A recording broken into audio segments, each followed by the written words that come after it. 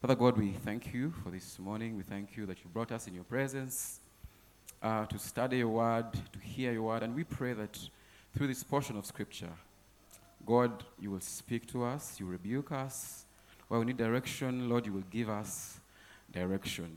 In Jesus' name we pray. Amen. Thank you, Calvin, for taking the reading. You did quite well. So, our theme for today is holistic stewardship. Everybody say holistic stewardship. Holistic stewardship. Don't worry, it's not an English test, so feel free. Yeah, so it's our theme, and it's the General Cathedral theme. The cathedral is as a cathedral, we are in a mission week, and so we are looking at holistic stewardship as our theme. And the word holistic means, let me say, a holistic lifestyle is a way of living that lets you look at the bigger picture. Yeah? When God made us, when God created us, he was looking at he had a bigger picture in his mind. Yeah? So as we worship him, as we honor him, we are supposed to worship him in a holistic way. Amen. So our theme today is holistic stewardship. We want to look at stewardship in a holistic way, an all-round way. Yeah, so in the psalm that has been read to us, Psalm 24, written by David, it was a song. It is a song, of course, the word of God. If you could open there one more time in case you have closed, Psalm 24. David is saying that the earth is the Lord's and the fullness thereof, the world and those who dwell in it.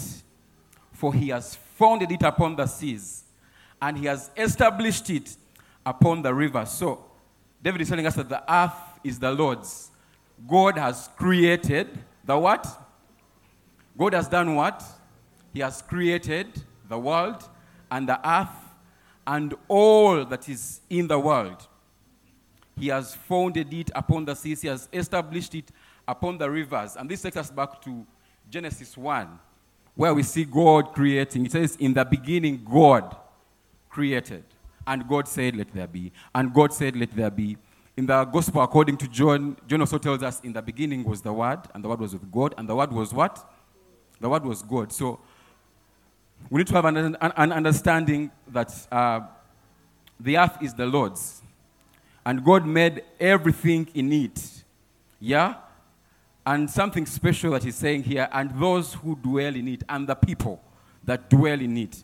God made the earth and the people. God made you and me. So we are his property. We are not our own. Amen. Amen. So the earth is the Lord's.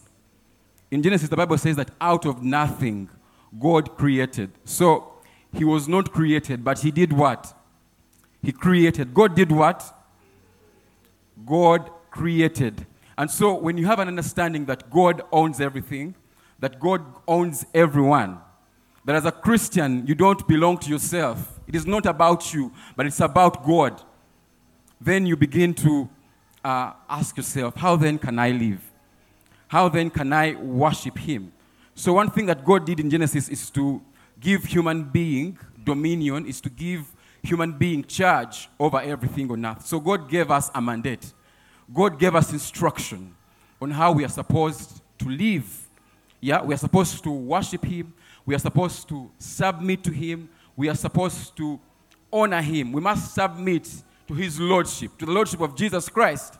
So we are simply custodians of what God has entrusted to us. All of us are stewards. We are stewarding what God has given us. Amen. So we cannot live life according to what we want, what I feel like doing. You know, I always see guys posting, like, do what makes you happy, do what makes you happy. But if you're a Christian and you know that you have been entrusted with this life, it is not your own, it belongs to God, you will not do what makes you happy. You will do what is right before God's eyes. Amen. You can clap for that, you guys. You can clap for that. Amen. So when you understand that this life is not yours, it's God's, You will not just do anything out of happiness, but you will do it because it is right before God's eyes. Even when you are the only person, the last man standing, you will do what? You will do it. You live in reverence. So you cannot say that you'll do what you want.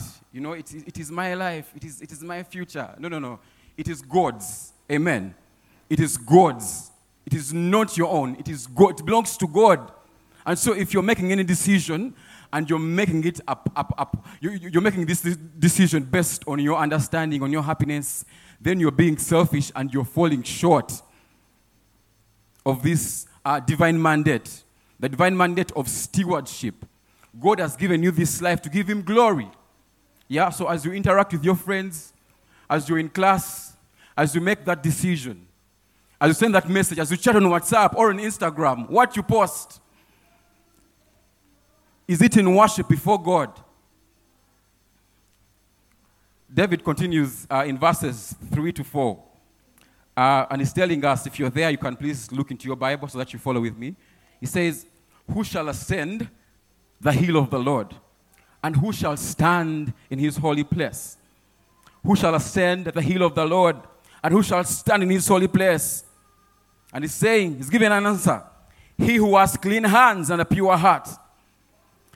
He who does not lift up his soul to what is false and does not swear deceitfully. So David is giving us a standard. If you are going to be good stewards before God, there is a standard. And that standard is holiness. Clean hands, that is the outward action. And then pure hearts, that is the inward motive of your heart.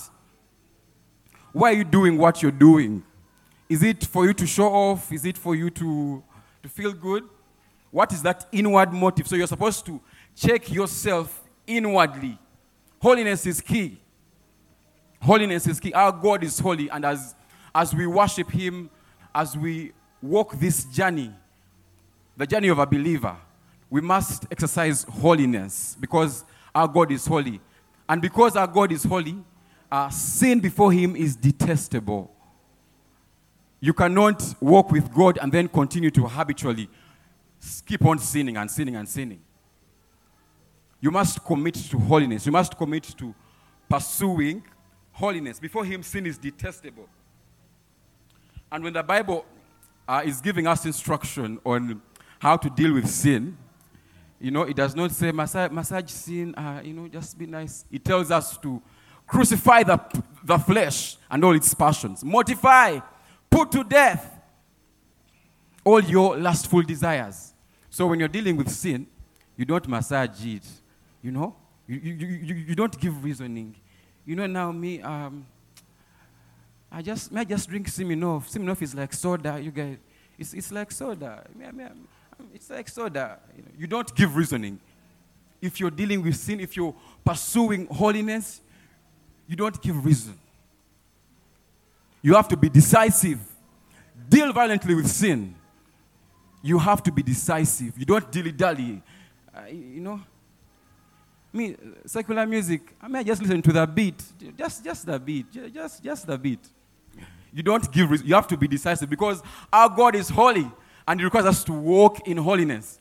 So, as we are stewarding everything he has given us, we are supposed to clothe ourselves with holiness and righteousness, seeking him, seeking his will and not our will. His will must prevail.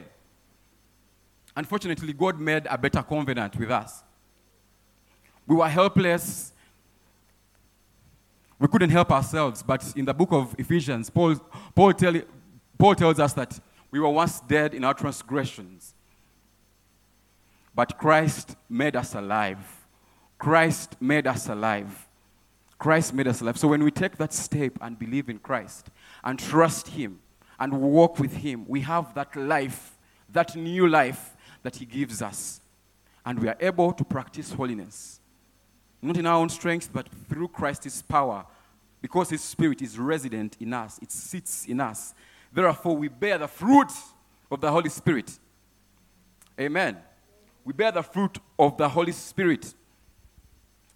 And so in verses 5 and 6, David is telling us there is a reward. Yeah? There's a reward for practicing holiness. There's a reward for the righteous. There's a reward. So our living for Christ is not in vain. Even when people look at you as, but this guy also. Even when people feel like are discrediting you, or so long as you're obedient to Christ, so long as you're walking with Him, so long as you're practicing what is right, it is not in vain. There is a reward. And David is telling us in verses 5 that he will receive a blessing from the Lord. Righteousness from God of his salvation. So, we receive a blessing, and a blessing is not reflected in, having many cars or having an iPhone or having what, but this blessing is righteousness, and righteousness from God. So he will receive a blessing from God, righteousness from God of his salvation. Verses 6, such is the generation of those that seek him, those who seek the face of God. So those who seek the face of God walk in righteousness. Righteousness received from God, imputed by God. We don't earn it, but God, out of his mercy, gives us that righteousness. And as I said earlier, that this is a song David was singing to God. So, in verses 7 and 10, David is making several declarations. Yeah? And I want us to do them together. Are we guys ready for this? So, look at verses 7 to 10. So, I'll be reading the first line, and then you repeat the next lines. Lift up your heads, O gates.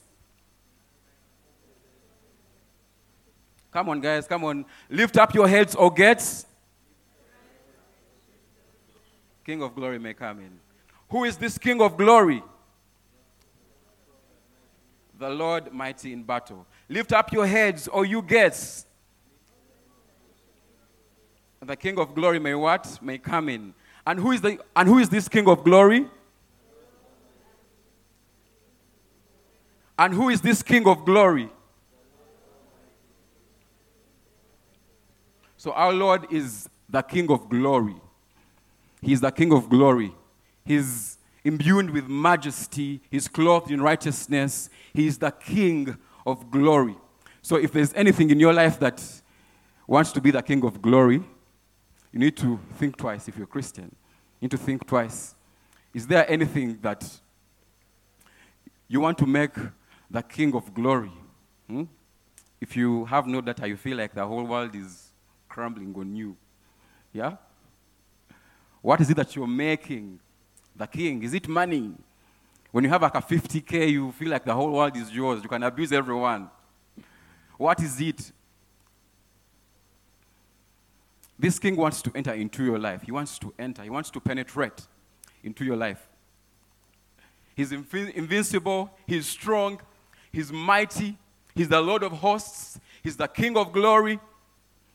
So he wants to enter into your life. You allow him to penetrate every area of your life. Holistic. Not some parts.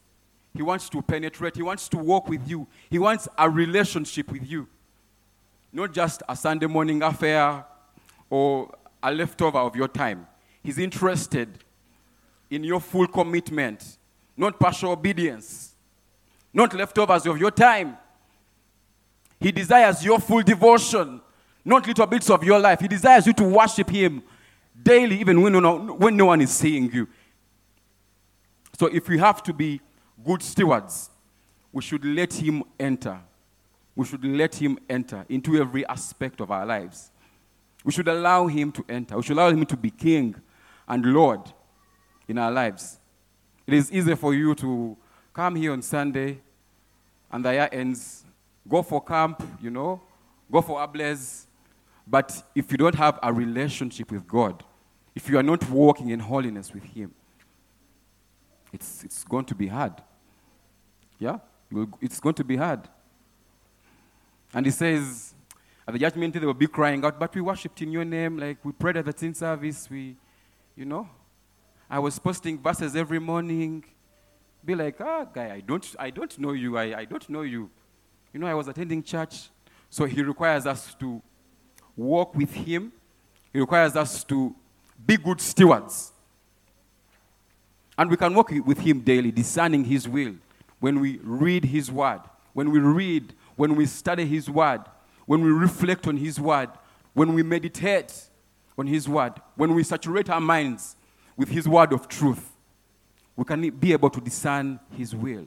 We can be able to discern how we should walk, what is right, what is wrong. How can I represent God amidst my friends?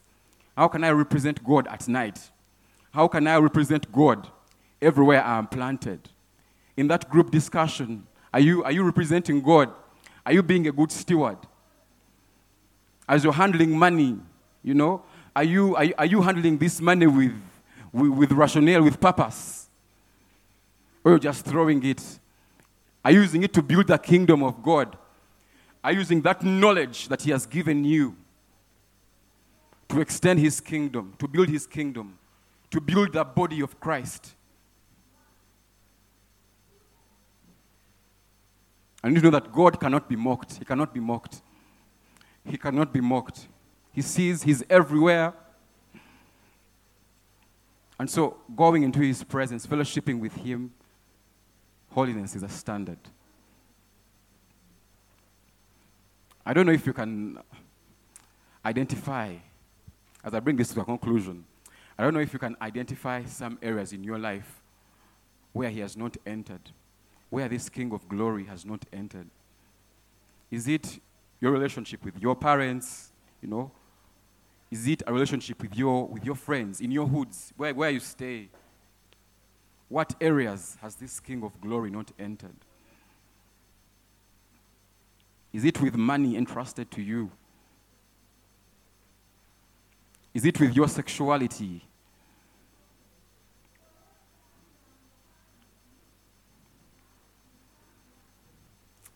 Can we pray? Father God, we want to thank you for your word that is challenging us to live up to the standard, to live up to your standard, O God. Not according to the pleasures of this world, not according to our lustful desires, but Lord, you desire holiness from the inward parts, inwardly.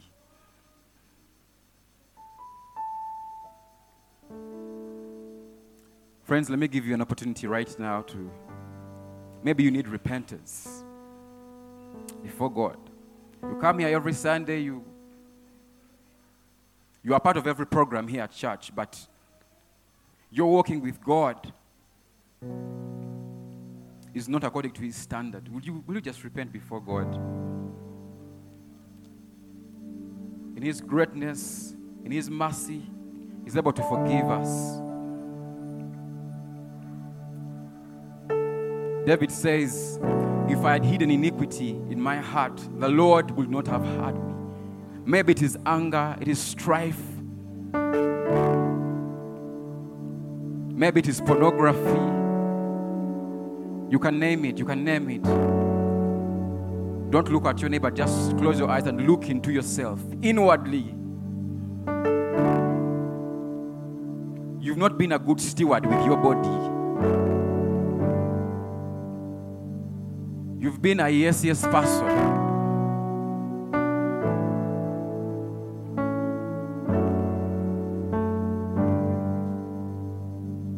God is able to administer healing for us. And his grace is in abundance. Just feel free before him. It's between you and God. Between you and God.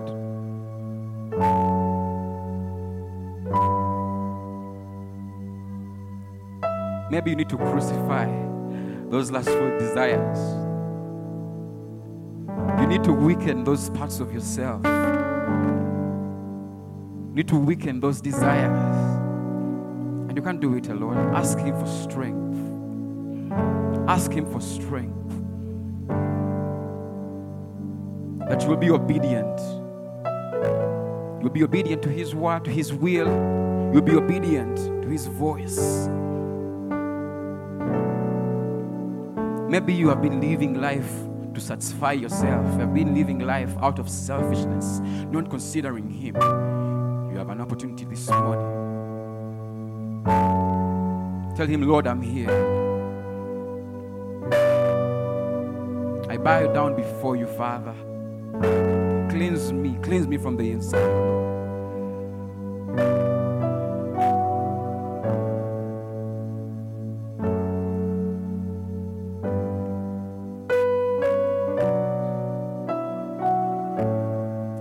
Don't keep quiet, just keep connecting with God.